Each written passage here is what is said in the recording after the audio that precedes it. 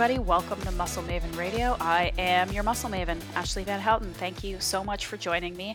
I hope that your January is going well so far. I hope that you're not too frozen or stuck in the house or any combination of miserable things that can happen in January. I hope you're thriving and having a good time.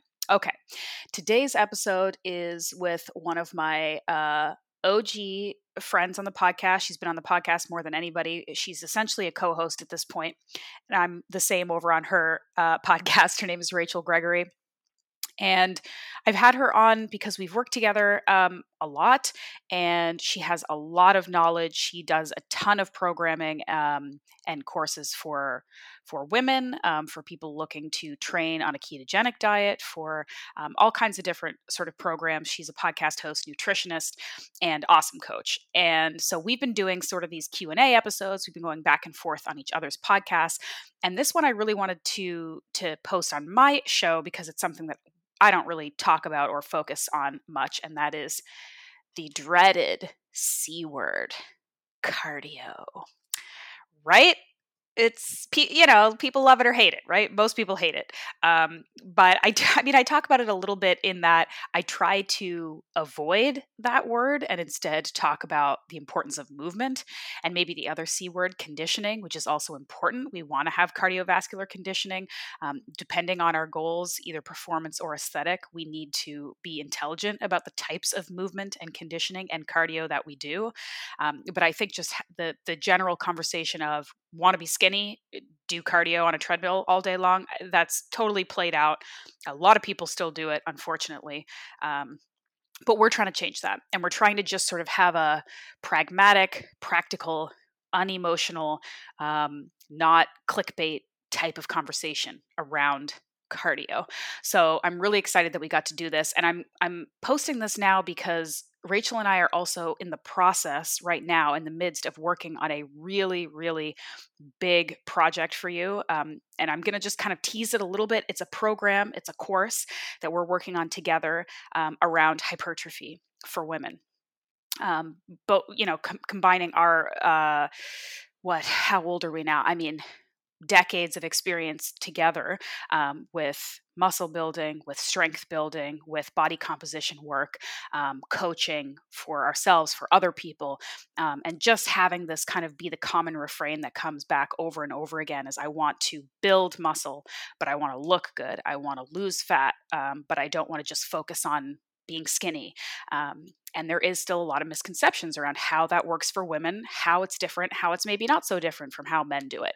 So we're working on this really, really next level intensive program that is going to be involved. It's going to be very... it's going to be a lot of work for us and for the people who take it, but it's going to be useful and good, and we're super pumped about it. I don't have a date yet. We're looking at sometime in the first quarter of 2021.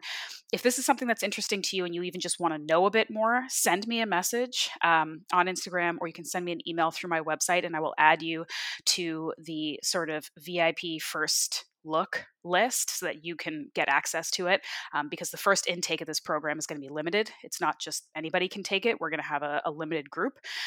So if you're interested, let me know, reach out to me, however, and I'll make sure that you're the first to know when it is available.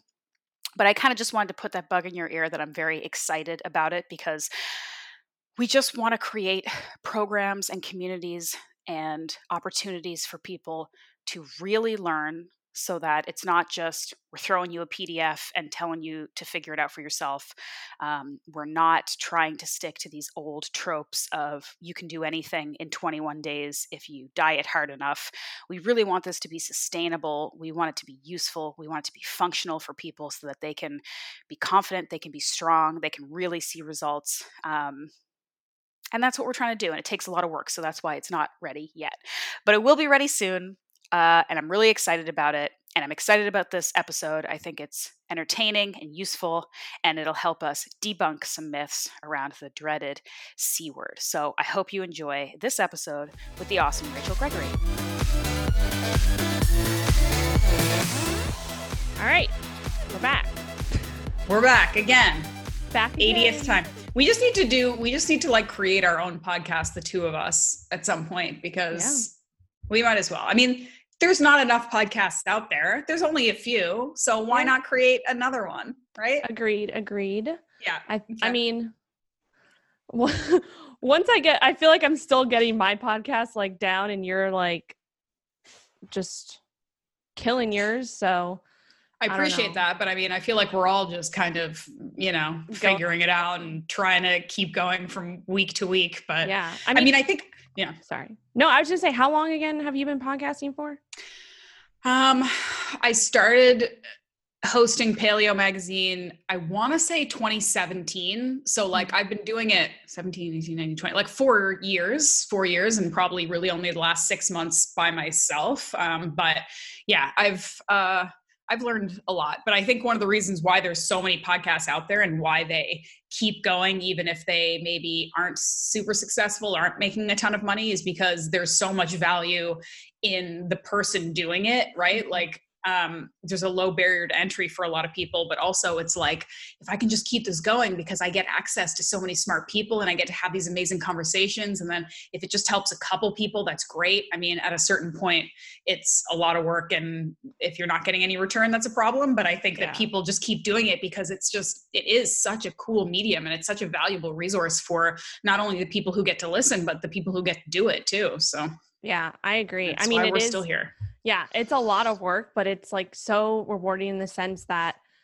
and just recently over the last few weeks, I've had a lot of people reach out saying that like they listen to the podcast like on, their walks and it's like their go-to. And I'm like, that's exactly like, I love that. And they're like just saying that they're learning so much, which is obviously what we want. Right. So yep, that's cool. Pretty awesome.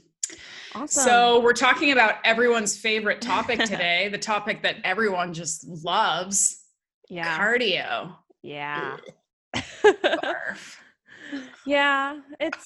I feel like it's one of those things that just like, it's like we have to like kind of understand it to really be able to implement it properly. And when I say properly, I mean like not overdo it or underdo it. I feel like there's just such like a happy medium. I mean, and this is with anything, right? Like dieting.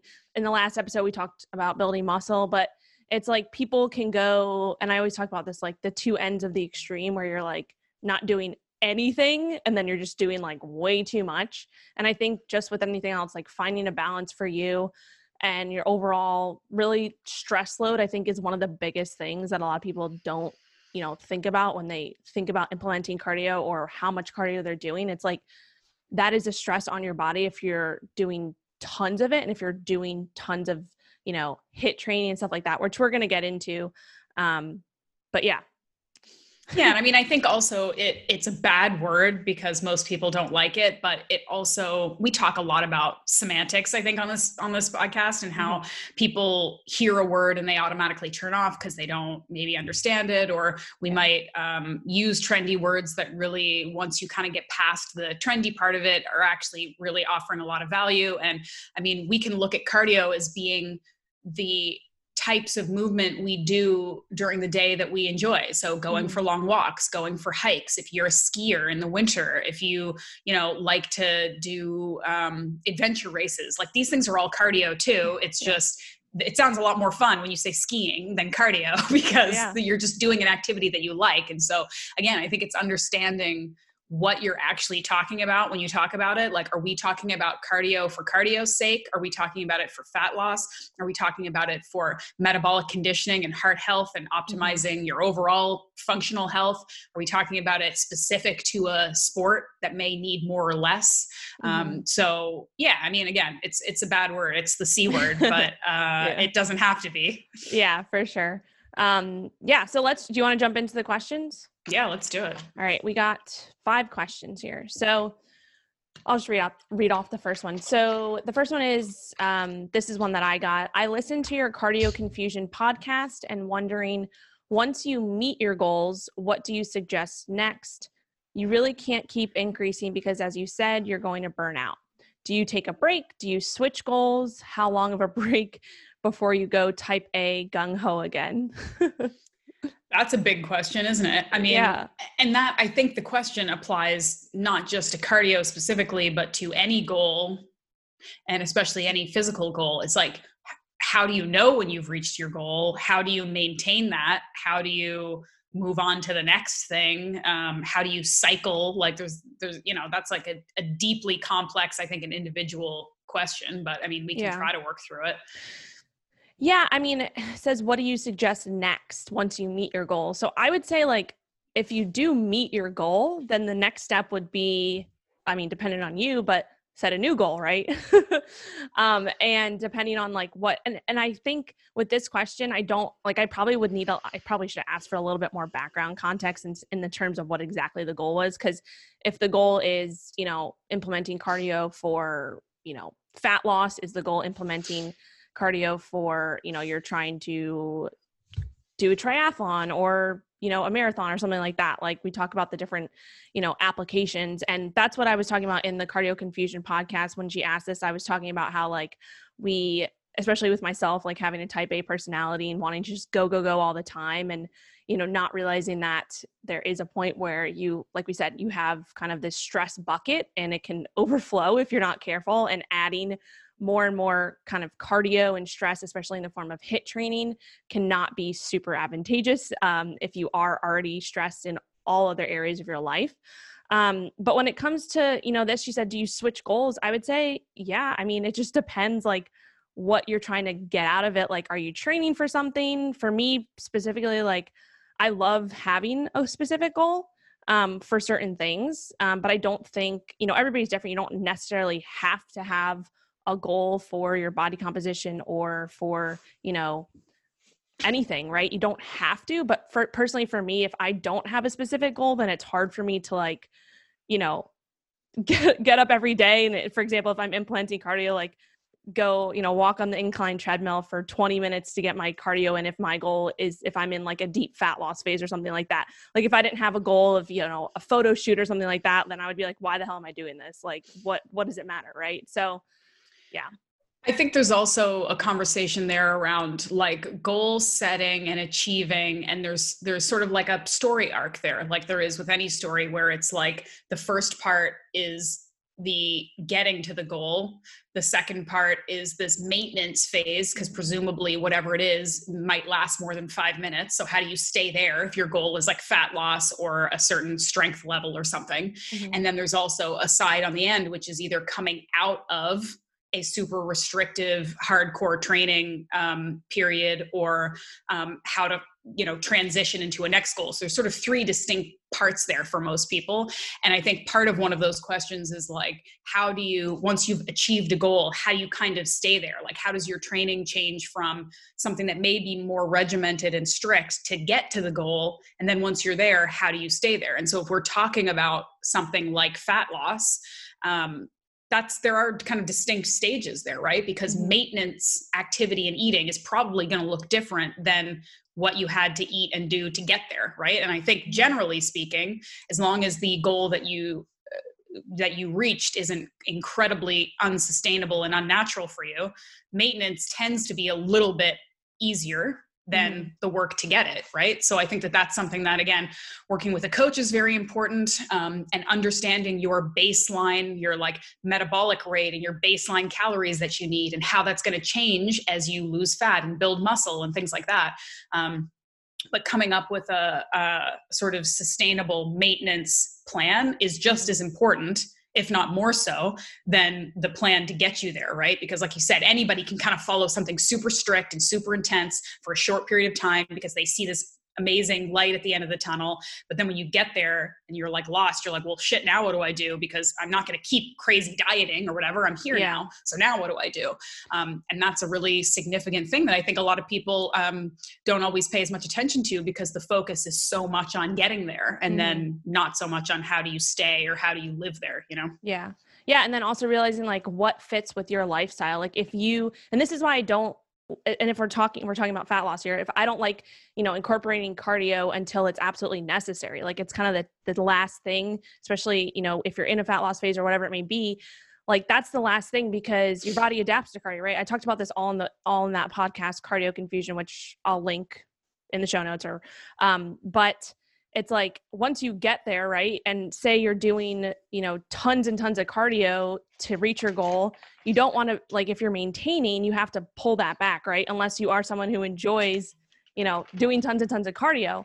But that's kind of like the last piece of the puzzle, because if you just start with that, right, if you kind of get into your deficit just using cardio alone, then you're going to adapt to that. You're going to have to just do more and more and more every single week to continue seeing the result that you want. And then once you get to that result, it's like, oh crap, I just have to keep doing this cardio to maintain. Whereas if you look at all the other factors, and we talked all about this in the last one about building muscle, and that's super important. So anyway, we have a question that's related to that, so I won't get too far into that now. But you talk a lot about different like cutting phases and like sort of bulking phases that you've been through, but I don't know if we've really talked too much about any maintenance work that you've done, because it seems like you said, you love to have goals, and so you're always either like, all right, I'm trying to gain more muscle, or I'm trying to lean out for something or whatever. Yeah. But have you gone through any like sort of periods where you are focusing solely on maintaining what you have, and how has that looked for you? Yeah, so that's actually what I went through, I guess, last year. So I had my initial kind of transformation through the summer of 2019, and I had my first photo shoot in August 2019. And then after the photo shoot, really the goal, it was getting into the fall, getting into the holiday season. So my goal was really just like, I want to maintain where I'm at. Obviously, after the photo shoot, I didn't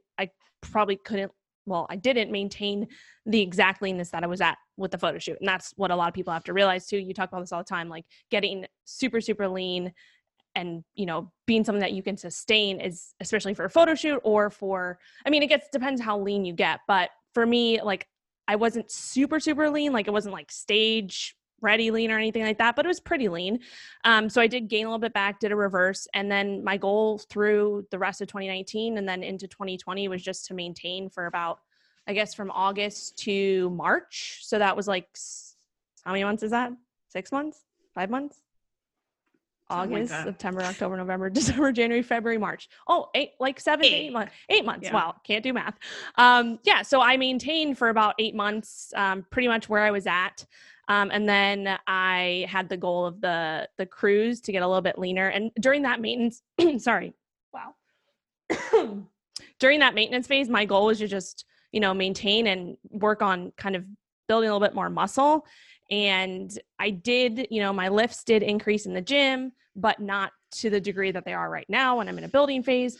So anyway, I went through that period to maintain, and then I, cut again for the cruise that didn't happen. And looking back on it, I probably wasn't ready to go into another fat loss phase. Like I probably should have just maintained and then gone into a building phase from there, but I had set another goal. But I think that's all just part of the process, part of learning, like, along the way. And that's why I personally like having these different, stages and going through them myself, because when I take clients through them, it's a lot easier for me to relate to what they're going through.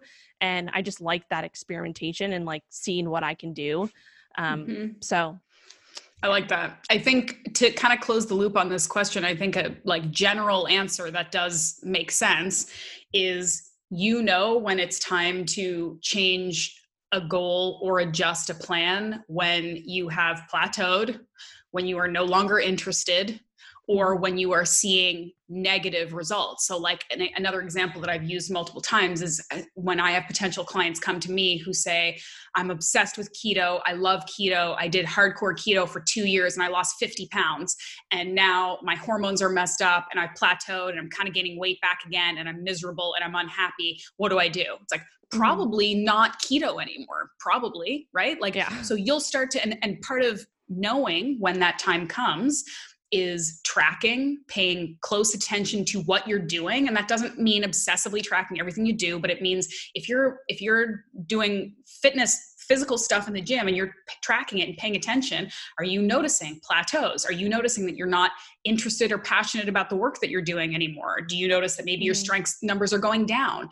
Are your hormones out of whack? If you've been eating a certain way and it's worked, and then after 3 weeks, maybe 3 weeks have gone by where it isn't working anymore and your energy's bad and your digestion's bad and maybe your mood's messed up, and like you start to notice these things, those are signs that something needs to change. And our bodies know that we like variety. We like to switch things up. We like to cycle things on and off. It likes variety. It likes to be sort of surprised into making changes and adjustments. So there's always that fine line between you need to give a new diet or a new workout its time. You need to adhere to it. You need to be dedicated to it for a certain amount of time because your body doesn't change overnight. But you also probably don't want to pick one workout methodology and one diet and stick to it for the next 25 years. Like you're going to want to make changes. And so the biggest thing I'd say is just work on paying attention to your body and its signals, and it will tell you. So again, with bodybuilding, if you're bored as hell with it, maybe try something else. Or if you're, never haven't eaten a carb in 3 years and you're feeling kind of low energy, I don't know, maybe you should try something different. Right. And then of course, something you've talked about before too, is investing in a coach and investing in somebody who's knowledgeable that can have a little bit of an outside objective look, who can be kind of tracking the stuff for you too and saying like, okay, well, this has worked and now it's not working anymore as well. So let's pivot and adjust and make some changes. But there is no sort of like definitive, like we can't say like change your diet after 12 weeks or do it, it's completely individual. So it really matters more about how you feel, how your body is responding to it. And like I've said many times before, taking away the emotional connection to what you're doing, so that it's not like you've done keto and now it's not working, but you can't give it up because it means you failed or it means you didn't do it right. That's not accurate. Your goals change, your needs change, and you need to be willing to kind of change with it. So just kind of be a bit more fluid and be okay with things changing, because that's what life is. Yeah, I agree. And one more thing, because I just thought about this in terms of like goal setting, like understanding that, when you're setting a goal, you really need to think about why you're setting that goal. And you kind of post about this. I think you posted about this like a few days ago about, getting abs, right? And setting the goal to get abs. And then once you have the abs, it's like, yeah, people look and they're like, oh yeah, like that's cool. And then they just go about their lives. Right. And it doesn't really affect them. Right. So it's like, okay, why do you have this goal and what does it mean to you versus how you perceive other people looking at you when you've reached this goal. So that's another thing that I think, and I've done this many times myself too, right? Like we all care what other people think to some degree, right? And we all want to have that kind of like, shining moment. But I think the underlying thing that you really need to think about is why, and really honing in on that why, but also understanding that, once you reach that goal, like, think about what happens next versus reaching that and then be like, okay, now what do I do? Like have a plan for after you hit that goal, I guess. Absolutely. Yep. Yep. Completely agree. Do you want me to ask the next question? Yeah. Cardio questions. Okay. I do a brisk walk every morning, 30 to 45 minutes with the heart rate range between 115 and 135, which is around 5,000 steps. Would that be considered doing cardio or just getting your steps in? So again, we're talking semantics here. This person says they listen to your Cardio Confusion podcast, but still not sure what this is achieving, I suppose. Yeah. So I would say if, when I look at cardio, when I think of cardio myself, I'm like, okay, cardio in my eyes is implementing something specifically for a goal. Like, so, and when I say like cardio, usually I look at cardio as like low intensity training or moderate intensity training. And then I define like high intensity training as more conditioning. That's just kind of like how I personally look at the two terms.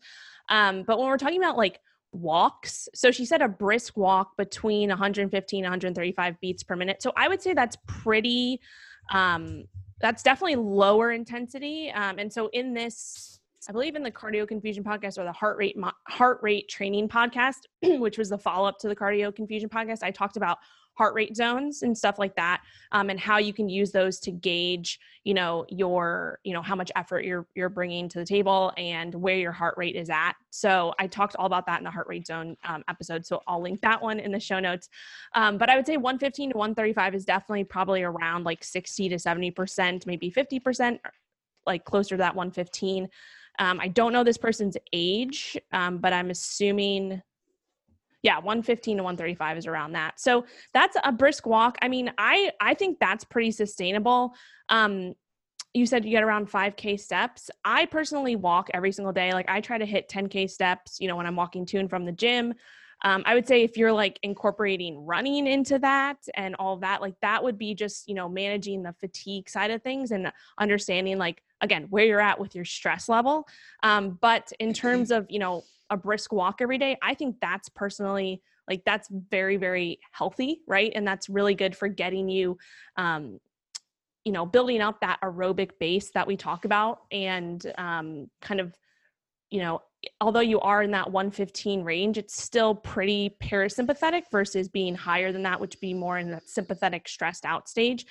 So I think I personally would say that that's great. And if you can maintain that and it makes you feel good and you enjoy walking, I would say that's probably, not necessarily considered like technically cardio. Like, that makes sense. I mean, I also feel like, why can't it be both? That can be cardio and getting your steps in, depending on the person. I mean, and again, like you said, depending on your goals, like if you need to lose 40 pounds of fat, like maybe a sort of brisk, 5K walk isn't going to be enough. Maybe that's a great start. And that's part of what you need to do. Maybe you need to incorporate some other things like HIIT or longer walks or incline walks or whatever.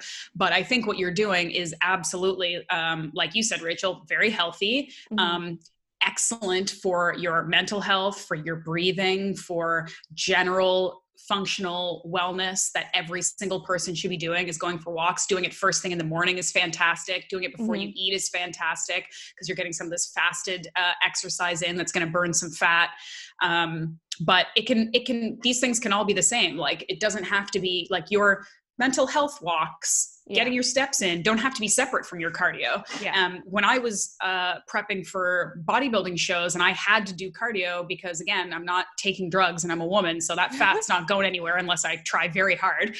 So in addition to my weightlifting and eating very strictly and also, a couple times a week, like intense HIIT workouts, I was doing steady state cardio in the morning, but it wasn't 140 beats a minute, kind of gasping, holding on to a stair climber. It was brisk walks. That's what it was. Like what this person is describing. Sometimes I did it on a treadmill on an incline. Sometimes I did it outside. Sometimes I was hiking and it was a little bit more challenging than others, but I wasn't doing like jogging where you're kind of just tired enough, but you're not actually working that hard and you're kind of miserable and it's not sustainable. Like I was doing just chill, brisk walks. My heart rate's up a little bit, but I could do it forever. I was listening to a podcast. I could talk, and I think that was great. That was good for my hormones. It was good for, I could listen to my podcasts and start the day well. And I was doing it fasted.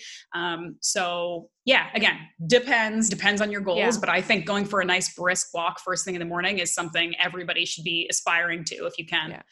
Yeah, I agree. And I kind of going back to what I said, I would consider this technically cardio. So I'm going back on what I said, but when she said, would that be considered doing cardio or getting your steps in? It, like you said, it depends on the goal. So if you're doing that, you do that every day and that's part of your normal day, but you're looking to incorporate more cardio on top of that, I would say that, like depending on what your goal is. But I mean, I'm thinking back to this again, that like 115 to 135, that is definitely low intensity cardio. So I would consider that, but again, just depends what your goal is. If you have a specific goal that, if you've been doing this brisk walk for months on end and nothing's changing and you have like your nutrition dialed in, you have everything dialed in and you're looking to reach a specific goal, then probably have to implement something else on top of that, in that regard. So sorry if I made that confusing. No, that's okay. I have puppy brain right now. So hopefully we get a cameo appearance by Lilo at some point. I'm like a little bit sleep deprived, so my brain is like kind of working on 50%. You know how they say like baby brain?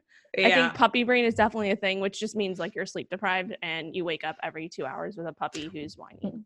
What do you call the brain of someone who doesn't have a puppy or a baby but still can't sleep? Okay, everybody, just a couple quick minutes. Let me tell you about today's show sponsor, Don't Fast Forward, my favorite people, Ancestral Supplements. Has there ever been a company that spoke more to my soul? I don't think so. These guys are very on board with the nose to tail movement and the concept that eating the whole animal, guts and all, is the healthiest and most sustainable natural way to do it.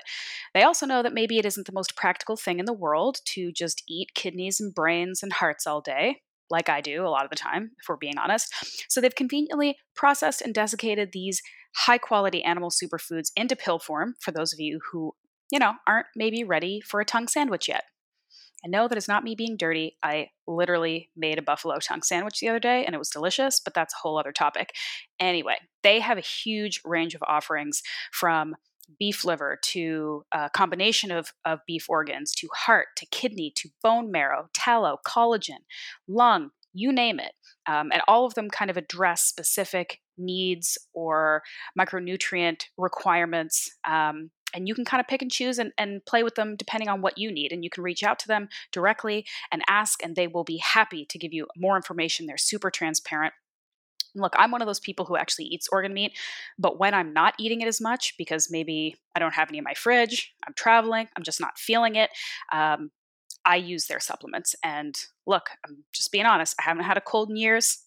I've got pretty good health and blood markers and all that stuff. And I really believe that that is in large part due to my nutrient dense diet. So if you want to give their products a try, go over there, ancestralsupplements.com, or use the link in the show notes. Reach out to them on Instagram at Ancestral Supplements. Tell them I sent you. Seriously, if you send them an email or a message on social media, they will get back to you. They're amazing like that. So go check them out and use the code MAVEN10 for a discount. I would recommend starting with either the beef organ complex or the beef liver, just because you're going to get the most bang for your buck nutritionally. But they, like I said, have all kinds of options. So go and figure it out for yourself, learn a little bit, ask some questions, and give it a shot, right? I mean, you really can't lose. So jump on the meathead bandwagon with me, guys. Check out Ancestral Supplements, use the code MAVEN10. And now back to this amazing interview that I just interrupted. What do you call that, brain? Oh, man. I don't know. Around. Okay. Yeah. All right. Let me see the next question. This is one I'd like you to start with. Okay. What is the best cardio while following a keto diet? Should you do HIIT for more fat burn or low intensity as it is a more ketogenic fueled activity? Great question. So right off the bat, I would say that we do know that, HIIT training and high intensity training does utilize more carbohydrates, right?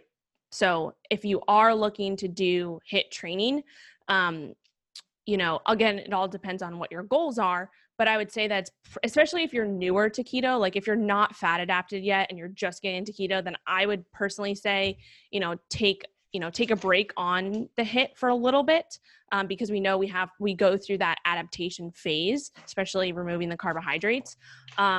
So personally, I would say that LISS is probably technically considered a more ketogenic fueled activity, as you said, because it is utilizing more fat as fuel versus HIIT will utilize more carbohydrates as fuel. But then once you do get adapted and you want to incorporate more HIIT training, I think that again just comes down to your overall stress bucket. I think that depending on your diet, diet is important, but I think when we're implementing HIIT, stress is the biggest thing that we need to be paying attention to. So I talked about this in the last podcast, I think that we recorded, but I was doing CrossFit for a while and a lot of HIIT training and I wasn't seeing the results I wanted, but that's because my stress bucket was just completely overflowing. So that's one thing. But then another thing is some people say, if you're looking to get into a state of ketosis, and say you are, coming off of a vacation or whatever it is, and you really your goal is to get back into ketosis for a specific reason, then implementing HIIT could be a potential way to deplete your glycogen stores faster than if you were to, just go about the next few days and not incorporate any type of, high intensity training. So that's one side of things. But again, I think it just comes back to it always depends what your goal is, and what you're trying to achieve in that sense. Does that make sense? Yeah. I mean, I think the only thing I would really add is just that low intensity, I think generally speaking is good for everyone across the board all the time. So it's something that we should all be getting our heads around. There are a lot of fire breather type A people out there who are look, I don't have an hour to go for a walk, so I'm going to spend that hour doing a Metcon and then 500 burpees and then read a book or something. I don't know. this like low intensity movement, this NEAT, this non-exercise activity, like that stuff is crucial for everyone, old people, young people, high level athletes, everybody. It's good for you. And it matters what you do outside of the half hour or hour that you dedicate to working out every day. So if you can kind of think of low intensity as more just stuff you're doing in your life, right? Like I don't consider my morning walk my workout. I consider it as important as my workout. But that's not necessarily, going to be added up as part of my, cardio, I guess. Yeah. So that's one thing is I'd say keto or not, like we should all, again, be trying to find more time in our day to have a walking chat with our friends, to take a work call while we're moving around, to listen to our podcast while we're walking outside. Like I can't stress that enough. And then the other thing on the other end of it is I would say for HIIT, whether you're keto or not, if you are incorporating HIIT is quality over quantity, right? Like you don't, just because you can or just because you feel like it, you probably shouldn't be doing HIIT every day, because for the exact reason that you said, because it's super high stress exercise that is going to eventually provide diminishing returns and maybe cause more problems than it's fixing if you're doing HIIT every day. And a lot of people who maybe think they're doing HIIT are actually doing that like worst thing where it's sort of in the middle. It's like not actually high intensity, but it's not low intensity either. So it's literally just stressing you for like no reason. You're not even getting like the real adaptations and fat burning that you'd get from HIIT. You're just kind of stressing yourself out and tiring yourself out. So with HIIT, it's really less is more. It's intensity and focus. It's doing something that you can do for really short, really intense bursts of time with the proper recovery built into it. Again, like if you think you're doing 45-minute HIIT workouts, you're not. No one's doing that. If you can do a 5 to 7 to maybe 10-minute HIIT thing that has alternating time, like rest and stuff. Okay, great.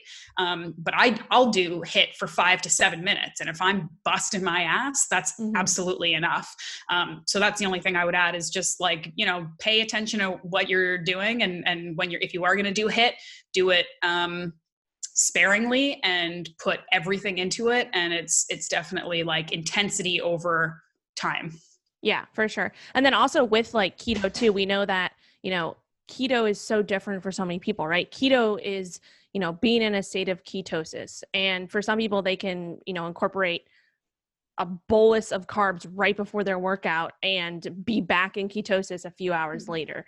So I think, again, it just comes back to what you're doing and experimenting specifically for yourself, right? So you can still be following a keto diet, incorporate carbs around your workout, so a targeted keto approach, and still have the benefits of getting back into ketosis if that's the goal.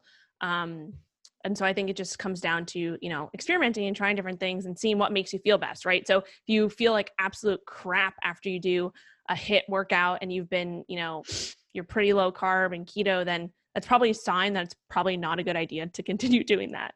Your body will tell you how it feels. And so if you can pay attention as much as possible to those signals, especially the recovery signals, I think that's super important. And yeah, so cool. That's all I gotta say. Sweet. For that.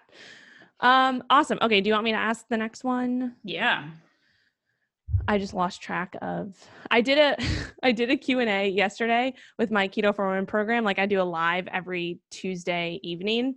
And I was like, again, it was puppy brain. And my vision was like going, and I totally skipped over like 2 questions. And someone asked me after live, she's like, is my question going to be answered next week? Because it wasn't answered this week. And I was like, oh crap. Stop blaming Lilo. Gee.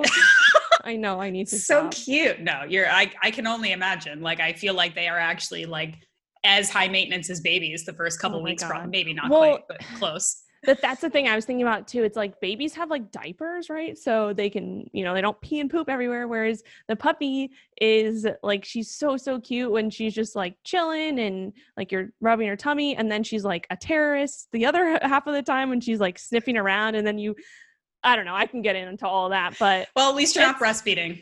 Yeah. Yeah. So you've got that. Oh man. Okay. All right. We have 3 more questions. Let's get back to cardio. Do I have to do cardio to lose? Oh yeah, sorry. Again, vision is impaired. Do I have to do cardio to lose weight if I feel like I've maximized everything else and I'm still holding on to fat? And then in parentheses, she wrote maximizing diet, sleep, stress, and weightlifting. Do you want to start? Do you want me to start? Yeah, there's a couple things to unpack there. Again, it's always so helpful, like if we had the person in front of us that we could like grill with follow-up questions. But I mean, there is, of course, determining if you are maximizing those other things, right? Because maybe you think you are and you aren't. So that's where having a coach or somebody objective outside to watch what you're doing and weigh in would be really helpful, because maybe you think the food's ideal and it's not. Maybe your sleep actually isn't that great. Maybe you're over exercising or under eating. Like there's a ton of things there that you can play with and adjust and kind of tweak to see if you can continue moving the needle with those other elements, since like you said, cardio really should ideally be a last resort and not a tool that anyone has to weigh too heavily on. Another question could be there, and again, I have no idea who this person is, so this may not be applicable, but a lot of people, we've talked about this before, that sadly, a lot of people, and especially women, their ideal body composition is maybe 10, 15, 20 pounds different than what their body's ideal composition is. So what you wish you looked like based on looking at people on Instagram and magazines or whatever, may be different than what your actual healthy, sustainable body fat level is. So there could be an element of you are doing everything right and your body is actually at a very healthy, happy place, and you just want it to be leaner to an extent that maybe isn't sustainable. So again, you can push and you can tweak and you can make things, you can lose more fat if you need to. But if it isn't a place that your body is healthy at, if it isn't a place that your body's happy at, you may encounter some issues down the road if you try to stay in a place that just isn't reasonable. So it's tough because you don't want to tell anybody like, hey, just settle for a body that you're unhappy with. But maybe you are at a very healthy, happy, reasonable body fat level and your expectations are unrealistic. That's possible, Yeah. So there's a lot of like sort of more high level existential questions you maybe need to ask yourself. But I do think that, like you said earlier, cardio and just increased movement, I think, maybe even less than the C word, increased movement is something that is going to help tweak and move the needle. And that's something that, again, like I had to do when I was doing these bodybuilding competitions where I was trying to get leaner than what my body naturally wanted to do. So I had to be extra. I had to do more than if I was just trying to be healthy. And cardio was that. And again, I wasn't like kind of busting my ass with like 20K jogs every day or anything, but I was walking a lot more than I would have otherwise. I was dedicating more time to daily movement because I was just at that point trying to burn more calories than I was eating. So, I mean, I guess a short answer is maybe if you have literally exhausted everything else and you're still holding on to body fat that you don't like, cardio is probably going to help. But it's deciding like, do you actually need to lose more fat? And did you actually do everything else you could before? Because it seems like this person is saying cardio is the last resort. I don't really want to do if I don't have to. Yeah. So those are the questions you want to ask yourself before you kind of move forward with that. Yeah, I 100% agree with everything you said. And I think that also thinking of like, if you do get to that point where you're like, okay, I still want to get leaner and I've exhausted, like you said, all of these things, my sleep's in check, my stress is in check, everything else is in check. My nutrition is in check in the sense of I am, paying attention to it. I have objective metrics that I'm, tracking whatever my calories, my macros, all of that, making sure all that's good. And you do still want to get leaner, then yes, you probably have to implement some type of cardio to, push that needle a little bit further, like you said, but doing it strategically is super important. So going from like 0 to 100 is probably not the best idea. When I'm personally implementing cardio for clients and for myself, we do it gradually, right? So for example, if you went from doing no cardio and you want to start including cardio into your, weekly goals, right? Or your weekly training, then for example, maybe implementing like 2 days of like low intensity cardio for like 20 to 30 minutes, see how that goes. again, keeping everything else in check. And then maybe the next week you do 2 days of, say the first week was 2 days of 20 minutes. Second week is 2 days of 25 minutes. Maybe the third week is 2 days of 30 minutes. And then you maybe switch to 3 days of 20 minutes, right? So you're gradually increasing it rather than going from like 0 to like 5 days of cardio. So that's what I would say, just because we do know, like I said, our bodies adapt, right, very easily to cardio, and we want to use it super strategically as that tool if it's being used for fat loss. Because, if you go, for example, run a mile this week, and the amount of calories, say you burned 100 calories running a mile this week. This is just an arbitrary number. Then you go to run that same mile next week or the week after, maybe you burn 90 calories, right? And then it continues to decrease because you become more efficient at it, right? So when we're talking about cardio for fat loss, you definitely don't want to be efficient, because the more efficient you get, the less calorie burn occurs. And so you're doing the goal that you're doing this for actually becomes less, right? Versus if you are doing cardio to train for a sport like a marathon, it's the opposite. You want to become more efficient because you want to become faster, and you want to use less energy when you're doing that. So yeah, that's kind of my take on that. But I think you hit on it. Everything you said, I 100% agree. Squash isn't that good. Sorry, I have to keep adding dissenting opinions in here. I know. I was actually looking at, just as a quick aside, I was looking at your some of your recipes on your website the other day, because I want to make, even though I think I kind of know how to do it, but the like electrolyte jello, like the gummies, and I think I saw a squash dessert that you have on there that I'm like, all right, this I can get into. Okay, turning squash into something sweet. Gonna try it. So I will do that and report back to you. Yeah, for sure. Well, the kabocha squash, that's the thing. And that's one of the reasons why I love it, because I love sweet things. Yeah. And so it's literally like on my blog, it's nature's candy. Because it's like literally so good. So I just rolled my eyes at you with respect. Nature's candy. You know what nature's candy is? Maple syrup, honey. I thought you were going to say chocolate. Which go well on, that too, which go well on squash. So, okay, yes, we found a place to agree. All right. This is a good question. Because we talk so much about people who hate cardio. It's good to get the other side of it. Yeah. So this person's asking the question, what if I like cardio and endurance stuff, like long hikes, long bikes, long runs? Do I still have to eat carbs to support this? Or can I be super low carb or carnivore and still perform well at like endurance cardio stuff? Great question. I keep pulling my ear out. Sorry. Okay. Yes. Great question. So I would say it kind of just goes back to what I mentioned a few questions ago with, fueling your activity and what that activity is.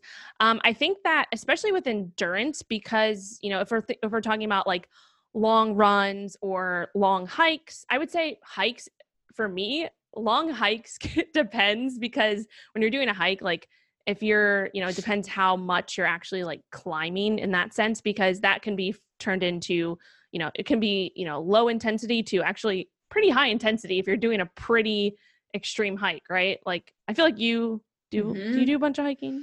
I do a lot of hiking around here, and there's a park called Gatineau Park in Quebec, which is very close to where I live, and it's beautiful and huge, and there's a ton of trails, and most of them are quite hilly. Yeah. So it gets intense real quick, but it can be both, right? Because you can do a 10K hike, 6 miles, and a couple miles of it are like nice, beautiful, easy walking through the woods, and all of a sudden you're like on a 90% incline on walks and stuff, and it's like pretty intense. So you might be kind of hitting different workouts in the middle of one, Yeah. So I would say like she said, do I have to eat carbs to support this? Again, it just comes back to really, first of all, how adapted you are to a lower carb diet. And then also, again, what your activity is like. So if it's, super, if it's just a light jog or a light run or whatever, or a light bike ride or whatever it is, and you feel like you have good energy and you're feeling good and you're not having any carbs, then go with it, right? If you feel like you can't get through that bike ride and you're just completely drained, again, this is, in the context of you're already adapted, right? We want to talk about that. We want to make sure that we mention that, because in the first few weeks of keto adaptation, you're definitely going to have, a little bit lower energy, especially during workouts. That's just kind of how that transition works. One tip with that would be just making sure your electrolytes are on point. Cause that's one thing that I see a lot. It's like, I have this crappy energy during my training. And once we start incorporate, they're like, I think I need to, add carbs back in. But then when we, maybe incorporate more electrolytes into the mix, it starts to, you're like, oh, I have more energy now. And it's not necessarily the carbohydrates, but it's your electrolyte imbalance. So that's just one side note. But yeah, I think this kind of just goes back to what I mentioned before with the other question. Like, it just really just depends how you're feeling during that, and paying attention to how you're feeling during that activity. And then also afterwards, how you're recovering. And then just experimenting, right. And trying things out and seeing, what, maybe if you did implement a little bit of carbs, before your long hike, or you brought, something with you that allowed you to, get a little bit more energy during that hike, just try different things out. I think that's the biggest takeaway is like, everybody's so different. And if you don't try something, you're never going to know like what's helping or what's not. So, yeah. Yeah. And I mean, I think probably like, again, considering if you're fat adapted and you're healthy, I think that like a general answer is no, you don't have to. We don't have to eat carbs. We've talked about this. It's very helpful and useful in a lot of cases. And why wouldn't you, when it is an easier, more effective way to fuel yourself, I think is another conversation, because a lot of this is like, okay, can you train to be a bodybuilder and never eat carbs? Can you do an ultra marathon and being carnivore and all this stuff? And it's like, yeah, maybe, but if it's way harder, why not? Like why do you want to do it with zero carbs is the other question. And maybe there's a valid reason, and maybe you want to, and that's fine. But so often we're like trying to it's like we're trying to make it harder for ourselves sometimes. And if you look at the flip side of it, and this concept of no food or no macronutrient is bad or evil, it's how you use it, right? Yeah. And so the other side of this coin is that if you are doing ultra endurance training and you're running and hiking and biking all day long, you can probably get away with eating more carbs, and you can probably use these carbs more effectively than somebody who's sitting on their butt all day. So if you're not concerned, if you're healthy, if you're metabolically healthy, if you've experimented with different carb sources and ones that make you feel good and don't give you crazy blood sugar crashes and they give you energy, why not experiment with using some of these strategically in your training if it's going to make your performance better and it's easier? Like, it's not easy to do ultra endurance runs or races if you can only eat like meat and fat. Like, I have to carry around like coconut oil and like eat it while I'm on the run. Like, maybe you bring some trail mix, or maybe you bring some things that are higher carb that are just easy to digest, that you can stuff in, that give you energy and make you feel good. Like, I think it's important to have these kind of nuanced conversations, because a lot of people talk about this idea that no, we do not need carbs. That doesn't mean that they're evil and you should never have them. Maybe you just, like you said, experiment and figure out which ones work and when they work. And maybe some training you do it totally fat and protein and you don't need carbs. And then maybe on competition day, when you need that extra burst of energy and your body's going to use it properly. So, just kind of doing that kind of work and experimentation with yourself. Like, I know when I'm doing like, if I was going to do like a powerlifting competition, or if I'm going to train jujitsu, or if I'm going to do a 20K hike, like I could probably get through it with zero carbs because I'm fat adapted, but I would eat carbs because I want the energy and I want to eat carbs around crazy intense workouts. So I figure out the ones that work for me that I like, and I'll eat them. So anyway. Yeah. And exactly. And I think also just the opposite side of things as well is like having that, lower carb kind of foundation is definitely, I personally think definitely beneficial with endurance training as well, because if you can rely more on fat as fuel during those periods of time when your body is using more fat for fuel versus, if you're not fat adapted, if your body's not used to using fat as fuel, it's going to be a lot harder to kind of do that, right? And you're going to be so reliant on glucose and sugar. So that's where it's kind of like, okay, yes, have that base and build up that base of fat adaptation so your body understands how to use fat as fuel, and then incorporate carbs strategically to, increase that performance, right? So I think that's like what you said, super important. Then it's also, just looking at the spectrums of like the way that I look at carbs is like the leaner you are, the more active you are, probably the more carbs you can quote unquote get away with incorporating, and the more sedentary and more, overweight you are, probably the less carbs that you would implement, right? So yeah, you just look at it like, again, not as like a emotional or judgmental thing, but the more body fat you have, the more fuel you're carrying around with you. Exactly. So you just don't need extra stuff. And if your goal is to get rid of some of that extra fuel on your body, you probably aren't going to achieve that by constantly putting more fuel in, because it's going to use those carbs before it uses the fat and the energy that it has in your, that you already have in your body. So it's just sort of like a practical thing. Like, you've got some extra fuel, use that first before you kind of get the exogenous stuff. Yeah. But then also realize too that fat in itself, it doesn't mean that you can just, chug down coconut oil and chug down, lots of butter and stuff like that. It still has, fat is still fuel, right? External fat is still fuel. So we still have to keep that kind of energy balance into, in the grand scheme of things. And that's, I think, where keto has gone wrong for a lot of people, in the sense of they're like, I follow a keto diet, but I'm not losing any weight. And that's one of the things that personally I've seen with a lot of clients, is like not paying attention to that side of things. So yeah, anyway, that's kind of another topic. But. Well, because it's a marketing thing too. It's like, instead of focusing on what you can't eat, which is carbs, it's focusing on what you can eat, which is fat, which translates to people saying, you can eat all the fat you want. You can just eat all the fat. And, to a certain extent, that's good, because it's helping us get over our misguided fears around dietary fat and how eating fat makes you fat, and fat is bad for you and it'll clog your arteries. But at the same time, it has taught a generation of people that you can, like you said, just cover everything in cheese and butter and you'll magically lose weight, which doesn't work for most people. So again, nuance, context. All right. Last question, last cardio question, which I literally just threw in because I thought it would be funny. What is your favorite, and maybe then least favorite, forms of cardio? Am I answering this first? Yeah, you're answering it. Okay. So it's like hard for me to say this.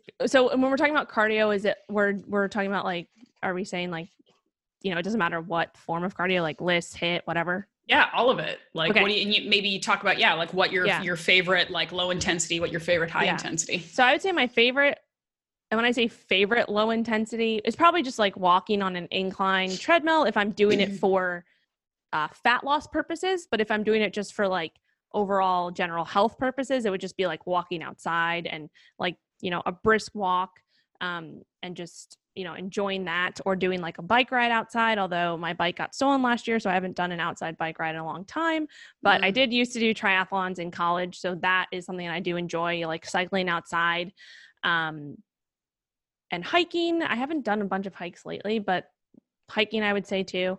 So that would be my favorite, like low intensity. And then also rowing. Rowing is fun. I have like a love-hate relationship with rowing. It's like, I love it, but it's also like really hard for me. Very hard. Yeah. And that's something too, like before I got into CrossFit, I never rowed before. And I was like, oh, like rowing looks pretty easy. Like this is fine. And I'm like, oh my God, this is the hardest thing ever. Yeah, it sucks. Would you ever compete in triathlons again? Like even just sort of for fun, but like in actual competitions? I thought about it. I probably would do like a sprint, which is just like the shortest distance. Usually sprints are like a quarter to half mile swim, a like 13 to 50 mile bike, and then a 5K run. Those are always just fun. So I might do that. I did, always have the goal of completing a half Ironman. I don't know if I ever told you this, but in college I got compartment syndrome, exertional compartment syndrome in my lower legs. I don't think you did. Shit. Yeah. It was this. So I was training for a half Ironman my junior year of college, and I overtrained, right? This was when my nutrition really wasn't in check that great. And then also I was just like, type A personality, more is better, keep going. And so I ended up developing exertional compartment syndrome, which basically your like the muscles around your legs swell, the fascia doesn't stretch. So you get swelling, it can cause nerve compression. So I actually had to get a bilateral fasciotomy in my lower legs, where they basically cut through Yeah. They cut through the fascia to release the pressure. So that I kind of, was always like, oh, I'm going to do a half Ironman to, because I want to. I was training for it and I didn't get to do it. So it was kind of like I got, whatever. So anyway, do you have any pictures of that? Do you have any pictures of gory pictures? I do. I actually, and I have scars too, like on my legs, but I do have a picture when I first got out of surgery. It's like my calf was literally as big as my thigh. And it's like really gross. But anyway, we don't have to talk about this too much. But sorry, what were you going to say? Okay, first of all, I want to see the gross pictures. Second of all, I think that maybe, like in another episode, maybe in the future, we'll see if people give us some feedback about this episode, because that's something that, along with like DOMs and like things that can happen when you push too hard, I think could be an interesting episode to talk about, because I've heard of that before, but I don't think I know anybody who's had it, whatever. Like it would be an interesting story to tell. So like that might be something to... Yeah, for sure. Because it is something like I was, it was on runs. I thought I was just like cramping or getting, I started to get drop foot where you can't dorsiflex your ankle. And I was like, oh, it's just shin splints. And I just kept running through it until it got to a point where I was like, no, like this isn't right. So yeah. And I did my undergrad athletic training. So like I was literally studying this exact thing. And I wasn't paying attention to it myself. And that's like, they say, what's that saying? Like you're your own, worst critic or enemy or whatever that is.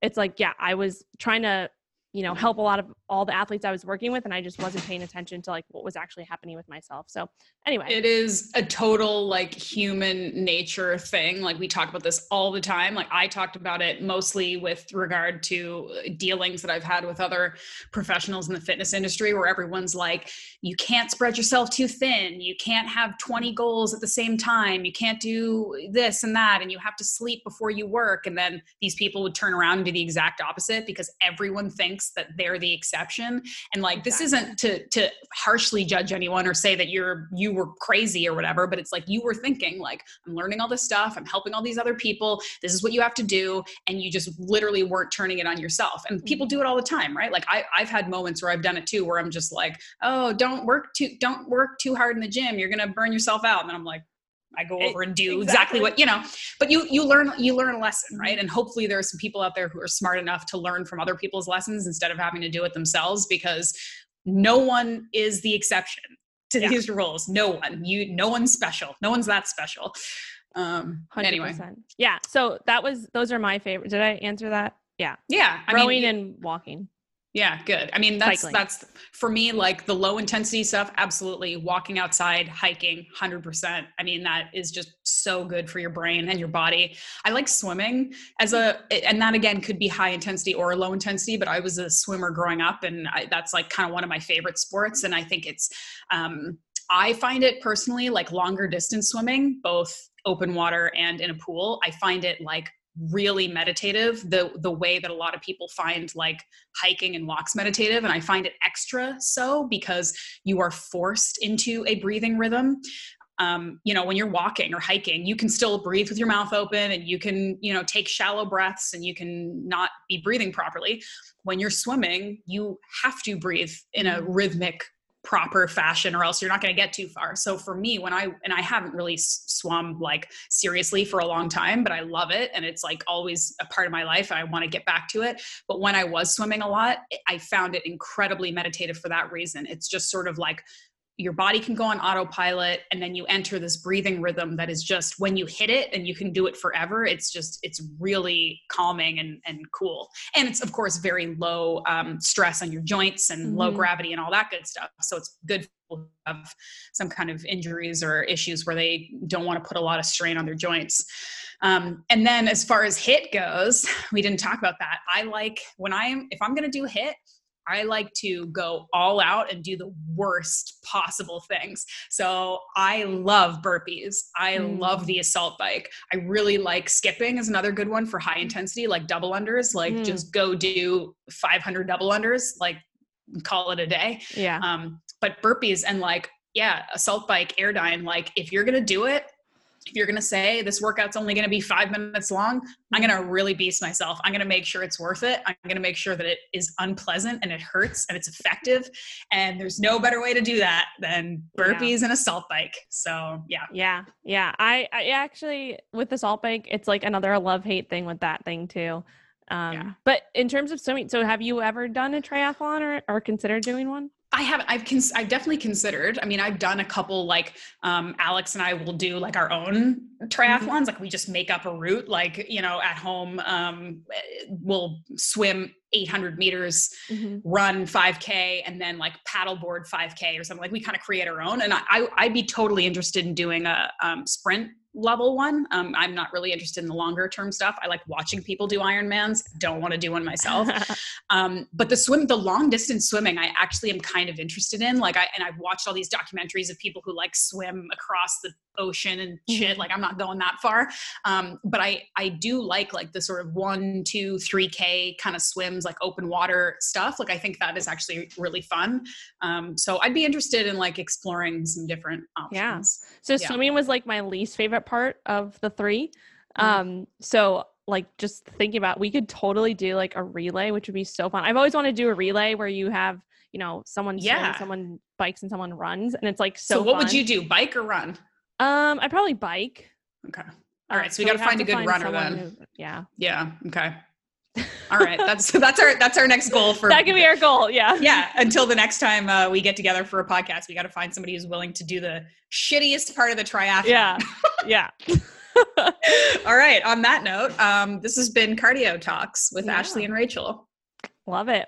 We'll have more, maybe not cardio, but we'll definitely have more talks. And we have the next topic is nutrition. So that's stay tuned a big for that. Bucket of chicken. All right. Yeah. All right. See you next time. All right. Bye.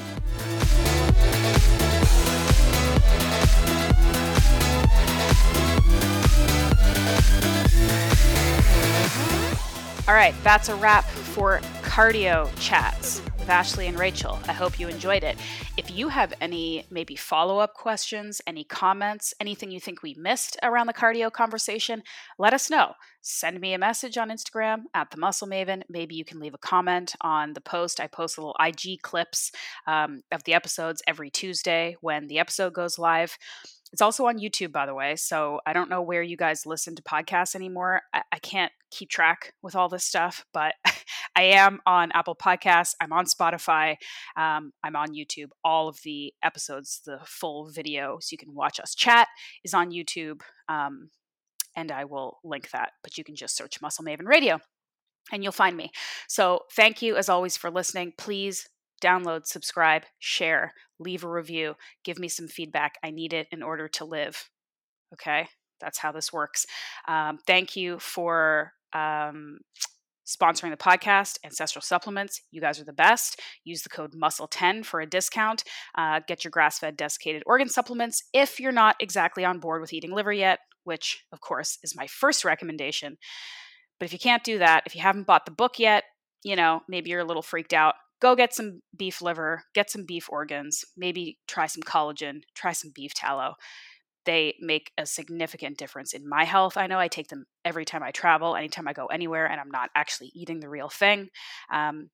It's a supplement, but it's a real food. And that's kind of how I like to live my life. I'm not trying to do all this crazy, like live till you're 180 biohacking. I'll just take it all and see what sticks. I want to actually put things in my body that are real and useful and are going to help me. And Ancestral Supplements is one of those companies. So check them out. Ancestral Supplements. The link is in my bio and also in the show notes. The code is MUSCLE10. You guys are awesome. Thank you for being here, and I'll see you next week.